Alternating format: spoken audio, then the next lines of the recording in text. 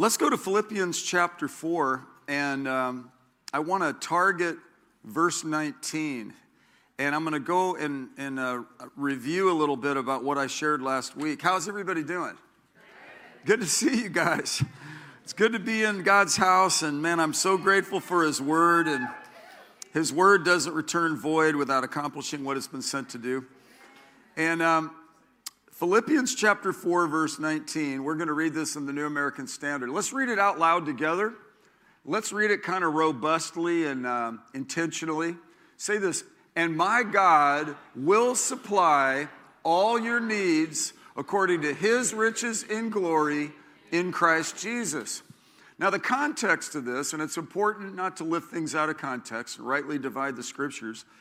Paul the Apostle is speaking to the church at Philippi about 30 AD, and he's written a 4-chapter letter. It's a beautiful book. I listened to it on my Scorby app on my phone today, and the whole chapter is just so rich. There's I press on toward the mark of the prize and so forth. There's God is at work in you both to will and to do of His good pleasure in chapter 2. Chapter 1, verse 6, I am confident of this very thing. He that has begun a good work and you will perform it to the day of Christ. Then in verse 13 of chapter 4, I can do all things through Christ who strengthens me. And then in keeping with what Stephen Addison just shared regarding giving, Paul talked about no church had really bothered to be on the subject of giving and receiving, but this particular church.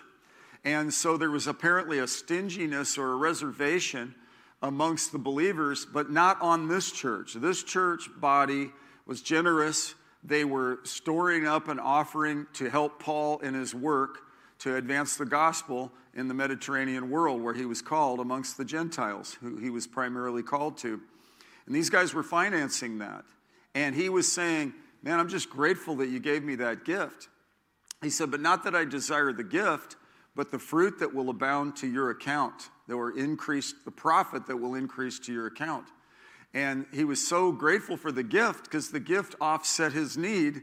But he said, yet, even better than that, I'm so thrilled about the profit that will increase to your account. He knew he had in the know on that of God's provision. And so then he goes on in verse 18, and he says, but I have received everything in full and have an abundance.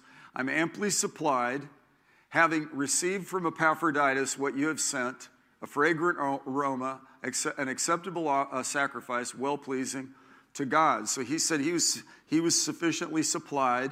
And then he goes, and my God will supply all your needs. See that? See the context? And I was listening to this on the way home from the gym, and it just occurred to me, that's the rhythm and the tone and the context of this mighty verse. This verse is a standalone flat statement. It works from Genesis to Revelation. He gives seed to the sower and bread for food, and He increases the harvest of our righteousness. In Psalm 5:12, He'll bless the righteous man, He'll surround him with favor as with a shield. In Psalm 1, when we meditate on His word and we don't go in the wrong track and we endeavor to go with God, we'll be blessed in what we do. And these blessings will come upon us and overtake us and so forth. So this is an adamant, primary, essential truth in the Old and New Testament. In Acts chapter 17, he said, in Him we live and move and have our being. And he was talking to the Athenians who had an altar with the inscription, to the unknown God. And he was trying to reveal who God was from his point of view. He was coming to bring that revelation.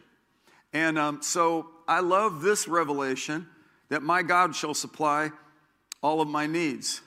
And this word supply in the Greek is pleroo. And it means, if you're a note taker, number one, it means to give something useful or necessary. To give something useful or necessary. My God shall give something useful or necessary to you, right? The second one is of pleroo is to distribute or equip. To distribute or equip. He's not a withholder. In fact, he's a giver. Every good thing bestowed and every perfect gift comes from above, from the Father of lights, with whom there's no variation or shifting shadow.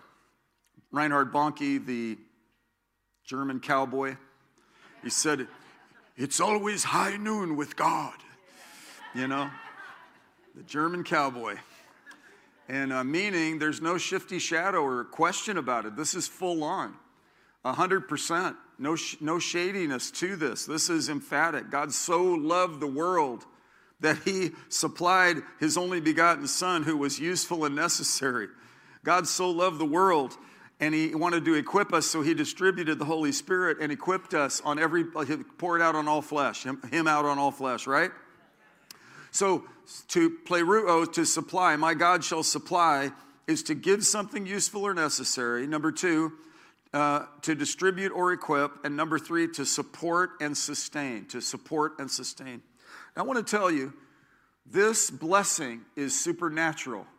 God supernaturally fed the Hebrews in the wilderness with manna and gave them water out of a rock.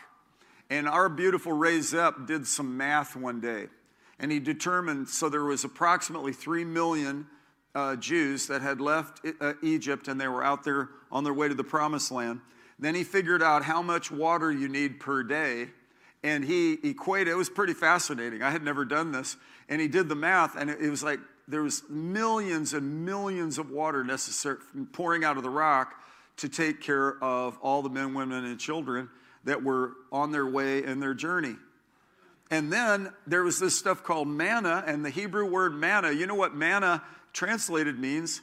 What is this? And don't you feel that way about a lot of your Christian experience? I'm telling you, I appreciate how mysterious God is. I mean, he's really revealed himself clearly in his word, and he's really revealed himself clearly in his Son. Jesus said, if you've seen me, you've seen the Father. I only do what I see my Father doing. And, so I and my Father are one. And so I've learned God's goodness by watching Jesus in Matthew and Mark and Luke and John, and how he never put leprosy on people, but he did heal them of leprosy. He didn't bring a little kid as an illustration to break one of their arms to teach them something, like people sometimes think in false doctrine, but he did heal all manner of sickness and disease, right? So I'm clear on that. And, but yet, God just has all kinds of fun, amazingness up his sleeve. But I want to tell you, my God shall supply. There was a testimony my daughter read to me from people that are here that will remain anonymous, but it was a supply of wisdom at work. It was a supply of favor at work. And it was a supply that surprised them. And, I think about how God will supply. When I first got married, I stepped out in faith with my wife. We stepped out in faith. She had already put herself through college. I was like 3/4 of the way through college.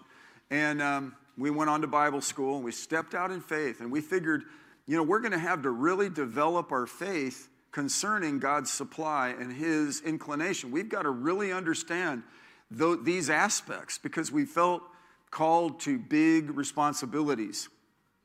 And even in those early fledgling periods, I opted not to send any mailing newsletters. I opted not to hint to anybody. I didn't even tell our parents the times when we were really going through, economic hardship. Now, we both had jobs. I at one point had 2 jobs. She worked faithfully. In fact, I was watching the Weather Channel, and there's this particular meteorologist lady, and I watched her go all the way to full-term pregnancy. And she would, she'd be talking, and then she'd turn sideways. It's like, wow, she's going to have this baby any second. So then I think she probably went, take my little clicker, I'm going to go to the hospital. I mean, and that's the way my wife was. They had the company she worked for, they had to tell her, okay, you can't work anymore. You got to go home and get off your feet, right? And she just worked on her feet, and then, she was jogging, and, it was amazing. She ate a lot of strawberries, and so she only gained just a small amount of weight and came right back, popped right back, and so I'm proud of her. And that meteorologist lady reminded me of my meteorologist lady. And about how God provided for us then. And we didn't tell people about it. We talked to God about it, and we went in and delved into the scriptures, and this was one of the anchoring truths that helped us out. And let's read this out loud together, verse 19, chapter 4. And my God will supply all your needs according to his riches and glory in Christ Jesus. Let that awareness come into your world, that supernatural goodness of God. You know, look, when I was in elementary school, my mom came to school to hear me recite a poem. And I went for the minimum number of lines. I went for this real minimalistic poem because I was so nervous. And I remember going in the elementary school, auditorium, and I walked up to the platform, and I opened my mouth, and the only thing that would come out of my mouth was just a squeak. And I watched my teacher, and I watched my mom, I watched all the other kids. It was just like deafening silence. And these death stares from everybody. And my mom was like, and the teacher, and I just stood there frozen.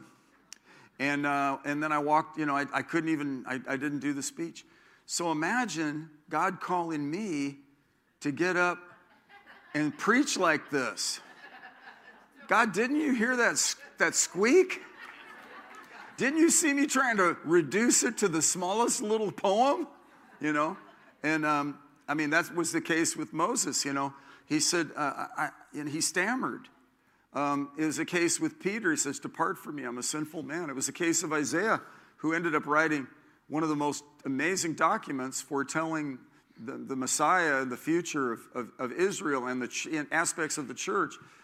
And he said, I'm a man of unclean lips. He had that, they had that limitation awareness. But they didn't know that how God is so abundant. They didn't know yet when Jesus came in John 10:10 and said, the thief does come as a diminishing being to steal, kill, and destroy. Then he goes, but I've come that they might have life and have it in abundance. He came to mule kick the devil, to destroy the work of the evil one. He came to seek and save that which is lost. And can I tell you, he lavishes supernatural quality empowerment on anybody that will get a hold of it in faith and take hold of it and walk it out. I know, look, we've all lost loved ones, and he's been near the brokenhearted. The supernatural comfort of God, that's a supply. And my friend Jim Davis, his wife Jackie, died of cancer, called me up, and I drove to the house. He didn't call the coroner. He didn't call his family. He didn't call any other neighbors. He called me. We had just met. He had just gotten saved a couple of days on Sunday, and on Tuesday, Jackie passed. I checked her, and I said, yeah, Jim, she's gone. And he grabbed me by the shoulders. He had told me he was an agnostic. Spent time in India. He was kind of a free thinker. I said, man, I respect you, and I don't want to cram anything down your throat, but I'm going to tell you, I'm a Christian. I believe Jesus is the only way. I'm not going to hold him back from you. I'm not going to cram it down your throat. He goes, okay. And he got born again in our church with Jackie praying him through it. It was a beautiful moment. But here's what he said about God's supply. He grabbed me by the shoulders, and I'll never forget it because he squeezed so hard. He said, I know there's a God. He's comforting me right now. See, that's prosperity. Listen, don't let anybody talk you in or out of God's provision message. Just get in the Word and see it for yourself. That way, whatever is being posted or whatever blogger or whatever little conglomerate of intellectuals that want to tear it all down, you can just go, but wait a minute. My God will supply all of my needs according to his riches and glory in Christ Jesus. He gives life and breath to all. Everything comes from him and through him and by him and to him, right? Apart from him, we could do nothing. And I suppose it would be crass and shallow if it was just, we were in it just for what we could get from God. It would be an insult to our relationship with him. But how would we even know our Heavenly Father's goodness had we not seen his track of supplying, of his enrichment, of his love, his inclination? And then to know him is to love him. So it's kind of tied together, isn't it? That's how you know somebody, is by their behavior and their manner and their expression. And then you, but you know, even tonight in praise and worship, I concentrated on just really wanting to love on Jesus.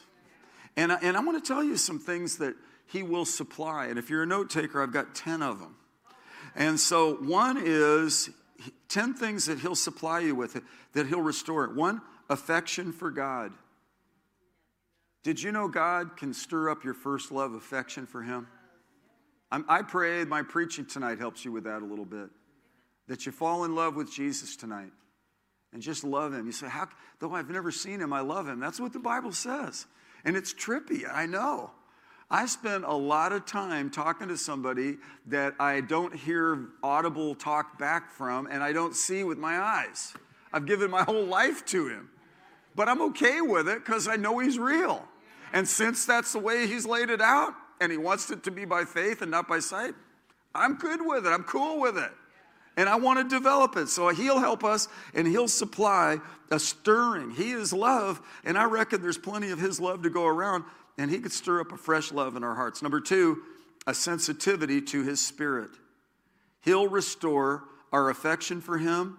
He'll supply a sensitivity as we get callous through life. We get desensitized by things harsh films, and violence around us, and the news, and the things that are, and we yet, God, create sensitivity. Help me to be sensitive to you. Not overly sensitive and have my little feelings hurt, be pouty with people. Help me to be tough in those areas, but help me to be sensitive with God and respectful and kind to other people. He'll help us with that. He'll supply that. Number three, he'll help us to develop consistency in the love walk. And there's plenty of opportunity to have that tested. Patience, kindness, not repaying evil for evil. Try to laugh through some of the stuff. We got some weird treatment this week, and I just laughed. I cracked up jokes and tried to dance around it because it was just so weird. I thought, I'll just dance around it. This is so weird. And I went, ha, ha, ha, ha. And the person didn't get any of my jokes, but they were really good. And the reason I say they were really good is it kept me from going, where's the manager? So I just went and sat down. It was like, I did this high diddly-do thing, and it was a blessing. So God helped me I felt like God gave me some good shtick to deal with it instead of being a jerk. So, hallelujah. He'll help you. He'll supply help for you to walk the love walk and not have you, blow a vein. Number four, he'll help you with breakthrough in your finances. I preached on breakthrough for several months, and in fact, I'm never going to stop preaching on breakthrough because one of the names of God himself is Master of the Breakthrough. And he is the master of the breakthrough. Say it. He is the master of the breakthrough. And a breakthrough means there's something you have to break through. And it implies some things are tough in life. And God will supply, and God is faithful. Hallelujah, right? Number five, he will restore renewed and steady joy. In Psalm 51, David prayed in his repentant prayer when he had so badly messed up with Uriah and Bathsheba and all the darkness he walked in. And he said, God, restore to me the joy of my salvation. In Nehemiah, what is it? Is it 8:10? The joy of the Lord is our strength. He'll restore to you joy. So much somberness sometimes in life, so much depression that tries to grip us. Some people really have a battle with that. And the joy of the Lord can come in on all of us and on every one of us, because the fruit of the Spirit is love, joy, peace, patience, kindness, goodness, faithfulness, gentleness, self-control. Against such things there is no law. And God supplies these things, right? And number six, he will restore greater impact on the lost. Greater impact on the lost. I believe the Lord will help us and supply credible and effective witness out of our lives, with our neighbors, those we do business with our colleagues at work, with our family members, even enemies, that God can help us to have an impact on the lost, be a good witness, right? And number seven, I believe, along with that, number seven, he will restore and supply genuine encouragement that we could give to believers. We're to encourage one another day after day as long as it's called today. We're to consider how to provoke one another to love and good deeds. And to consider means to ponder, to think about it, to actually prepare for it. I believe everywhere we go, somebody needs what we have. And we need to have our speech seasoned with salt. And, James works in a salon, and, there'd be a customer there, and you don't know what's going on underneath that mop you're cutting, or the permanent you're putting in there, or like you did me when you gave me that fro. But you don't know what's going on in that person's melon, but God does. And God might just want to use you. And how did you know that? And the Holy Spirit will supply divine promptings where we end up being a blessing to people. We leave a trail of enrichment and encouragement. People go, I don't want to give up. I don't want to give up. Boy, wouldn't that be nice? That your life curbed the suicide rate. That your life helped somebody not to file for divorce. That your life helped somebody to press past and get healed instead of cave in. Right? And I believe my God shall supply all your needs. He's talking literally about finances to the Philippian church. But man, there's a lot of expanded inference about the provision of God in all spectrums of our existence. He'll help us, and this is important, to redeem the time. Number 8, he'll equip us to be more efficient with the resource of our time. I want to say this, sounds like a cliche, but you'll never have more time than you do right now. And the Bible says make the most of your time. And I want to say this to some of you that are crippled with regret and the paralysis of analysis. Again, in Philippians, a great book, forget those things which lie behind and reach forward to what lies ahead. Don't waste your hand. You can't have rosy thoughts about the future if you live in the blues of the past. And I'm not telling you to have baseless optimism and be giddy. I'm telling you to have scriptural confidence in the faithfulness of God, and God will even supply a way where there previously has never been a way. And He'll help you. He'll help you to push past the minutia and get some good prioritization, right? I believe He'll help us. He'll supply, right? Since it says, my God shall supply all your needs, isn't it a need that God help us to prioritize? Isn't the world barraging us with all kinds of legitimate things? Jesus had needs everywhere, but He wasn't needs-based in His work. Mark chapter 2, for example, He had a great success in a particular village. And evening came, and they were asleep, and then Peter and the other disciples were looking for Him. They knew where to find Him, and He was alone praying. That's when they saw the Master was praying. And you could watch the prayer life of God's Son, and you could really learn from it. He often slipped away. And it says that, I think it's Mark chapter 1, verse 35. He said, Jesus, they're looking for you. He said, let us go to the other towns, for that's why I came forth. So He didn't turn His back on the people and say, I'm done with you, mic drop, forget it, and all of a sudden He's indifferent to them. He's trying to follow the leadership of what God has for him, not just the needs that are around him. That's why we learn from the priest, the Levite, and the Samaritan. The priest and the Levite they lacked empathy, they were indifferent, they were just like professionals and just didn't care. The Samaritan did care, but the Samaritan didn't get over-obligated and bound up by the person's problem. He didn't stay stuck in the level of where the beat-up guy was. What he did is he picked him up, he cleaned his wounds, he hauled him to the inn, and then he told the person at the inn, look, I'm going to finance you nursing him back to health, and then he continued on his journey. So he says that then he tells us to do likewise. And there's even a whole people on the road called the Good Sam Club. They're Good Samaritans, and they're out looking to do good works. But we have to understand that we're not to let this stuff disrupt our time management or disrupt our own particular journey. We've got to be sensitive to, and I believe God's going to help us with this. He's doing that with us as a church right now. There are a lot of things we could do, but what are the things you want us to manage our time with, and what do you want us to do? My God will supply all my needs. And I'll tell you, one of them that he'll give us is wisdom concerning managing our time. Right? If anyone lacks wisdom, we can ask God, and he will give it to us. And then number 9, he will equip us, and he will supply so that we can bear much fruit. How many of you that appeals to you, that you be fruitful?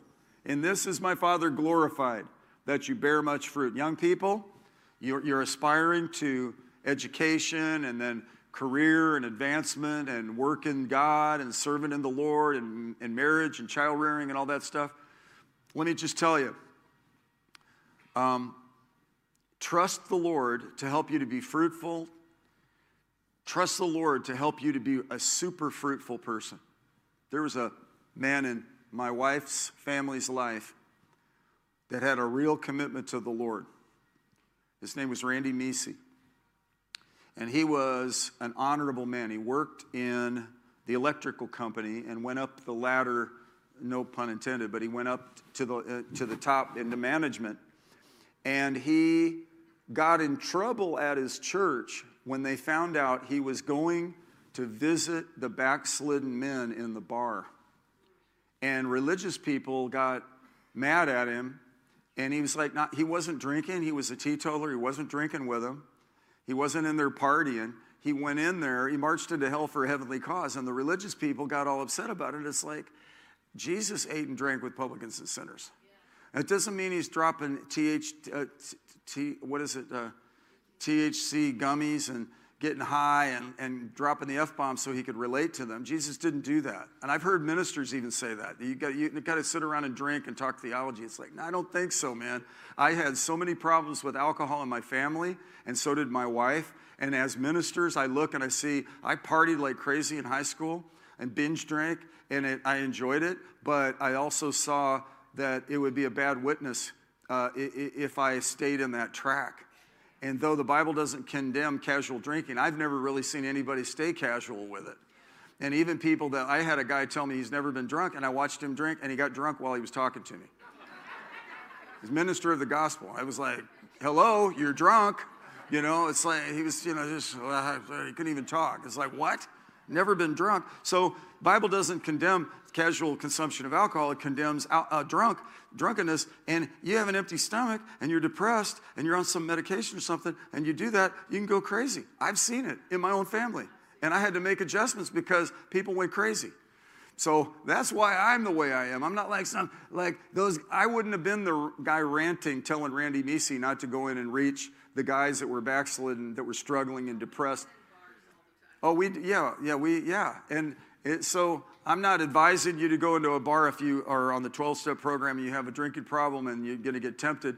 But I'm just saying we need to be in the world but not of it, and trust that God will supply affection for God, sensitivity to the Spirit, consistency in the love walk, breakthrough in our finances, renewed steady joy, a greater impact on the lost, genuine encouragement for believers, redeeming the time, bearing fruit.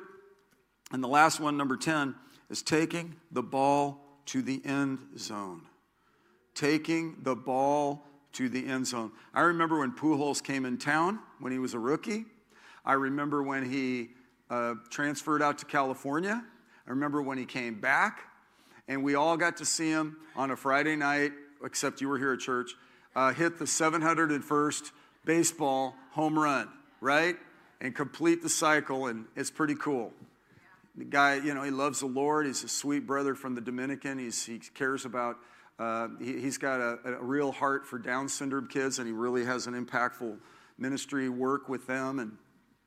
But I liked it that he came full circle. And I remember he had a restaurant, and as soon as he left town, people got so mad, and they changed the name of the restaurant, and they're all mad at him, But he came back, and it's like, and I had a jersey from the Kingston and I went to the what's that game that they play in baseball, the World Series, and And so listen to this. Yeah, I want a Stanley Cup. Yeah, I'm going to try to get him right. But my assistant Nancy called me and said, Pastor Jeff, I got a problem. I said, what is it? Kingston just came into the office and he said he needed 2 tickets for the World Series. I said, what? Because I didn't know he even was interested in baseball. I said, and he was like 10 years old. It was 2004, so he was 12 years old. 12 years old. So he says, I need 2 tickets. And I said, well, what's he need 2 tickets to the World Series for? He goes, because he wants to take you. So then I was like, well, I said, go online and see. She said, they cost like $1,200, scalp $1,200 up in the nosebleeds. I went, oh man, we got to tell him this. And then a little while later, Larry Collette from Cass Bank called and they had a box and they said, hey, because we're one of their best customers, which I think is great, but I would like to get that over with and pay everything off, right? But we've had a wonderful relationship with them. They're beautiful people. And, good flow of, great relationship, good accounting and everything. But he said, I have 2 tickets and you could come up to the box. So bingo. So I bought Kingston a hat, and I bought Kingston a jersey, and I bought a jersey. We bought Albert Pujols jerseys. And I bought a hat that had the 04 World Series. Do you remember that one? That's the one where St. Louis blessed Boston by helping them to break the curse of the Bambino. Remember that? And we got shut out in 4 games. So I went to one of the games where we lost, right? But I have pictures of Kingston with me. And so then I had that jersey in my closet through the Albert Pujols is awesome. He's like Babe Ruth, to where he's chopped liver. He left and went to California. We don't like him anymore. To where he came back, and I was able to, I got to go this last season, and I got to walk out there with my jersey, and I got to watch Albert get out there, and because he's playing the long game. And he didn't take the ball to the goalpost because that's another sport. But he did hit his 701st home run in the stadium up to the McDonald's land or whatever it's called. And a kid caught it, and in fact they're gonna auction it. They think they've already got $15,000 on it. They think they're gonna get over $50,000 for it. In fact, his girlfriend, the ball fell into her cup, and you could see people trying to tear it away from this little sweet little girl's cup. And I thought, you people are weird, man. Well, then I found out it was worth $50,000. I thought, now I see why you're trying to beat up that girl and tear the cup out of her head. That makes sense now. Oh, why didn't you tell me? But I like seeing things come to completion, right? And I love that he's the author and the finisher of our faith. Faithful is he who calls you, he'll also bring it to pass.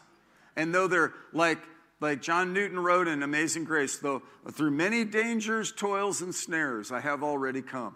Who's been through a thing or two here? Come on. Yes, you have. Yes, you have. No doubt about it. And you've been through times where your affection for God was cold. There have been times where you got not as sensitive to the Holy Spirit. There were times your impact with souls wasn't as great. There were times when, you felt depleted. There were times when you didn't have 2 nickels in your bank account. And yet, my God shall supply all of your needs according to his riches and glory by Christ Jesus. Right? Can I close with an amazing verse in Luke chapter 5? Can we go to Luke chapter 5? And we're going to read something. It's just super amazing. And because one of the definitions of the word pleroo, supply, is to fill to the full. To fill to the full. Ephesians 1:23 says, which is his body, the fullness of him who fills all in all. God is abundant. He's not a depleting type being. The devil comes to steal, kill, and destroy. Jesus said, I've come to give you abundant life. Anybody that fights against this doctrine needs to just read the Bible. I don't even understand why you would argue against this. It's emphatic all the way from Genesis to Revelation. God is a God of abundance, and he's so good, right?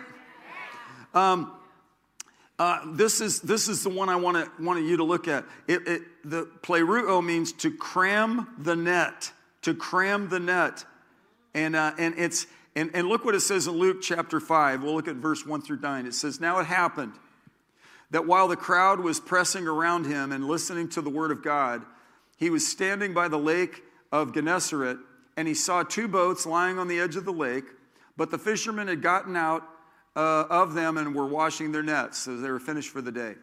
And he got into one of the boats, which was Simon Peter's, and asked him to put him out a little way from the land. And he sat down and he began teaching the crowd or the people from the boat. When he had finished speaking, he said to Simon, "Put out into the deep water and let down your nets for a catch." Put out into the deep water and let out your nets for a catch. Simon answered him and said, "Master, we've worked," one translation said, "we've toiled hard all night." Where does toil come from? It comes from the fall, where God said, your life will be a life of toil. And but yet in Proverbs 10:22 in the NIV, where it says he makes rich and adds no sorrow with it, in the NIV it says he makes rich and there's no toil. Like God restores us. Listen, there are some things and testimonies that I heard just today from your accounts that there was one particular case where a real difficulty was bearing down on this particular person. And they tried all the conventional things they could do. They toiled to try to make it right on their part, and then nothing worked. And then supernaturally, God turned it around in a way that was actually mystifying to the person that went through the trouble.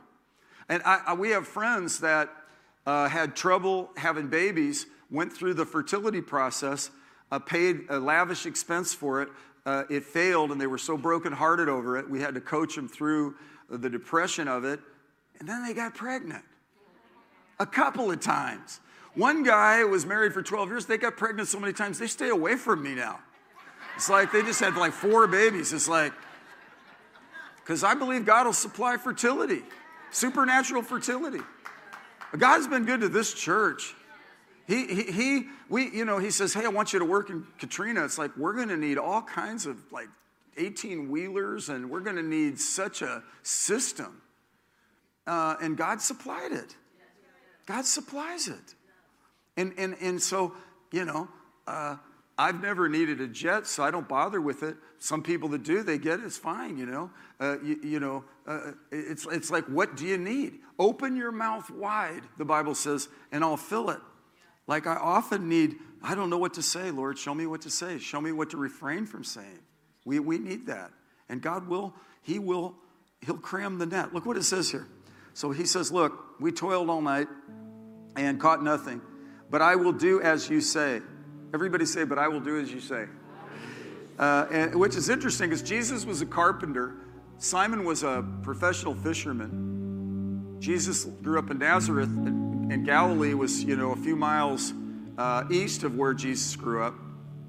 And he's not going, you're a carpenter, I'm a fisherman, but he's acknowledging him that he's the master. He says, I'll do what you tell me to do. And I've even heard when I was over there that actually the fishing, the way those fish school in the time of the day and things, for him to say go out into the deep was counterintuitive. It's like a fisherman would know fundamentally that's not correct. The fish aren't in the deep at that point. So they're having their rationale is jacked, with practicality. But yet, Jesus says, just do this. It's just like Jesus saying to Mary, hey, you're going to have a baby, not knowing any man. And it's like, be it unto me according to your word, right? He says, hey, Noah, I'm going to warn you so you can protect your family. Build an ark. It's like, okay, what's an ark? He Googles it. There's nothing for it. Without precedence. That's where I feel what God's trying to get us to do right now is without precedence. This is a prophetic time we're in right now. God will supply direction. But here's he gives it. And I will let down the nets. Verse 6, when they had done this, they enclosed a great quantity of fish, and their nets began to break. That's a high-class problem. So they signaled to their partners in the other boat for them to come and help them. And they came and filled both of the boats so that they began to sink. Isn't that awesome? So there was amazement because of the catch of fish which they had taken. And I just want to tell you, God wants to thrill you with restoration of your love walk with Him. He wants to heal you. He wants to empower you with supernatural strength, supernatural courage, supernatural wisdom, supernatural business savvy, supernatural resolve in your marriage, resolve with your kids. Don't you let the devil alienate you from your adult kids. There's a horse. There are two horses by my house, and I walk by them, and the brown one runs up, and he rubs with me, and he's so sweet. The gelding, his ears pin back, and he goes, and he gives me this look, and he bows up, and I realize you're 1,500 pounds bigger than me, but come on, I'm giving you some love. And the one brown one will run over, and the gelding will come over just to go and do the ear pinning thing. Have you ever had a horse pin their ears back and look at you like that? Bad things happen right after that. They're doing you a favor and telling you, don't pet me. You don't know what you're doing, neighbor. These are equestrians. You don't know what you're doing. You drive a car. They ride a horse, right? You're not a cowboy buster, right? That's what that other horse. The other horse is like a dog. In fact, he was wagging his head like this. It had his snout under my arm. I thought he could pick me up and flip me onto the back of the gelding, and then the gelding, we could go bronco, could have had a rodeo, I didn't know what their plan was. So anyway, I'm just telling you, get that out of your mind. It has nothing to do with my message. But he'll fill to the full. He'll fill to the full, right? And he's the fullness that fills all in all. Colossians 2:10. In Him you have been made complete. This idea of pleroo is He will complete a person, so that there is no lack in you. He's the one that fills the hollow place. And I'll close with this. Ecclesiastes 3:11 says that God has set eternity in their hearts. And I've been quoting Blaise Pascal lately, the French physicist. And he said, and it was translated into English, basically, there is a God-shaped vacuum in the heart of every person which cannot be filled by any created thing, but only by God, the Creator, made known through Jesus Christ. He's our fullness. And I sense it in this meeting. My wife turned to me and she said, I sense the presence of God. I said, I do too. And I looked up and I saw Holly was wearing white shoes. Beth was wearing white shoes. Nobody else is wearing white shoes. Didn't you get the email? Come on, Holly and Beth. Come on, let's stand up here. Come on.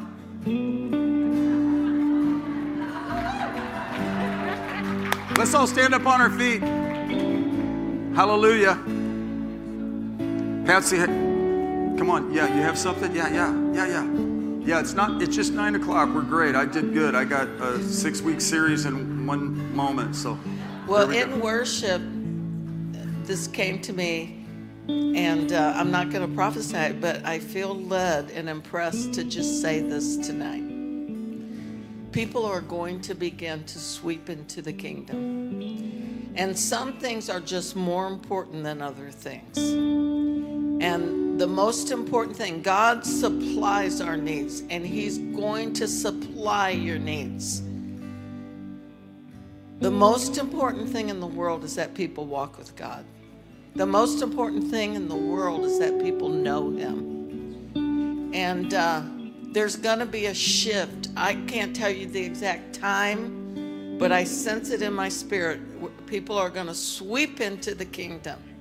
So I don't know. I want to say it's before the end of the year. I kind of think it is. But I'm just telling you, for some reason tonight, God wanted me to say that.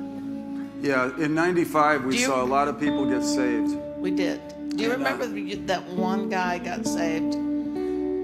And that week you went fishing.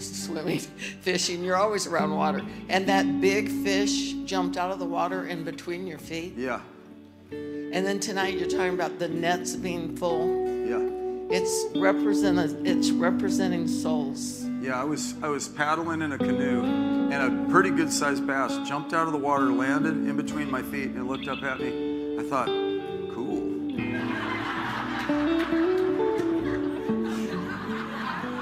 Right?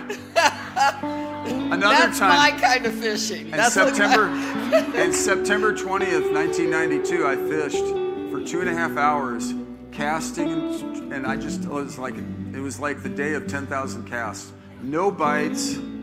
The steam was coming off the water. It was autumn, and I thought, I was going to go on a long airline flight, and we had already packed. And she said, "Yeah, go ahead and get refreshed before we get on the plane." I caught the biggest bass of my life, a 7-pounder. Later on, I caught a bigger one because somebody said that'll be the biggest one of your life. So it took me 20 years, but I caught almost 8-pounder.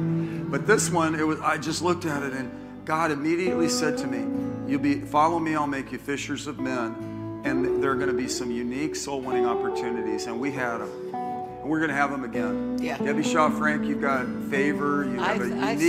You've got a unique array of friendships. I prayed for my neighbors that invited us into their lives and asked us about Jesus. It's a unique time. It's a unique time. Get ready. We're in a wonderful season, right?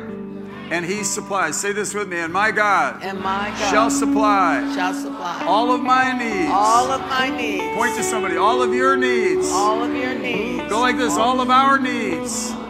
According to His riches and glory. According to His riches and glory. And this is the key. In Christ Jesus. Amen. I just think we're supposed to pray along that line. Whenever God is saying something, you don't just go, "Oh, that's great." We pray according to that line, along that line. We get sensitive to the Spirit. We listen to His voice. When He tells us to tell somebody, we do it. Most of the people that I got freaked out about telling them about Jesus, you never see them again anyway in your life. It's like, why would we get freaked out about that? Yeah. Yeah. It's like you sow a seed in their heart that might get them into eternity, and you're freaked out about it. That's good, Patsy. No, I mean, just, Help us, Lord. In fact, tonight, if you've never given your heart to the Lord, do it now. Today's the day of salvation. Who in here has experienced that cleansing and that isn't it amazing? It's hard to describe. It's like, oh, you got religion, or you had a religious experience. No, I got saved. Oh, you got saved. Yeah. I got saved from hell and sin and its consequences, and I got saved from emptiness, and I got saved from self-centeredness, and Jesus turned my life around. Oh, yeah, well, that's good for you, you religious nut. It's like, contraire, mon frere. Jesus is Lord, and you give your heart to Him. It's beautiful. Now, did I preach some sort of gimmicky, what we could get out of God? No, I just preached about how wonderful and his beautiful tendency toward enrichment and enablement and strength and equipping. I mean, He will take you and do something great through your life if you let Him. But you have to be in faith for it. You have to trust God and just say, God, I know the past is past. Today's a new day. I forget what lies behind. I press on toward the goal of the prize of the upward call of God in Christ Jesus, right?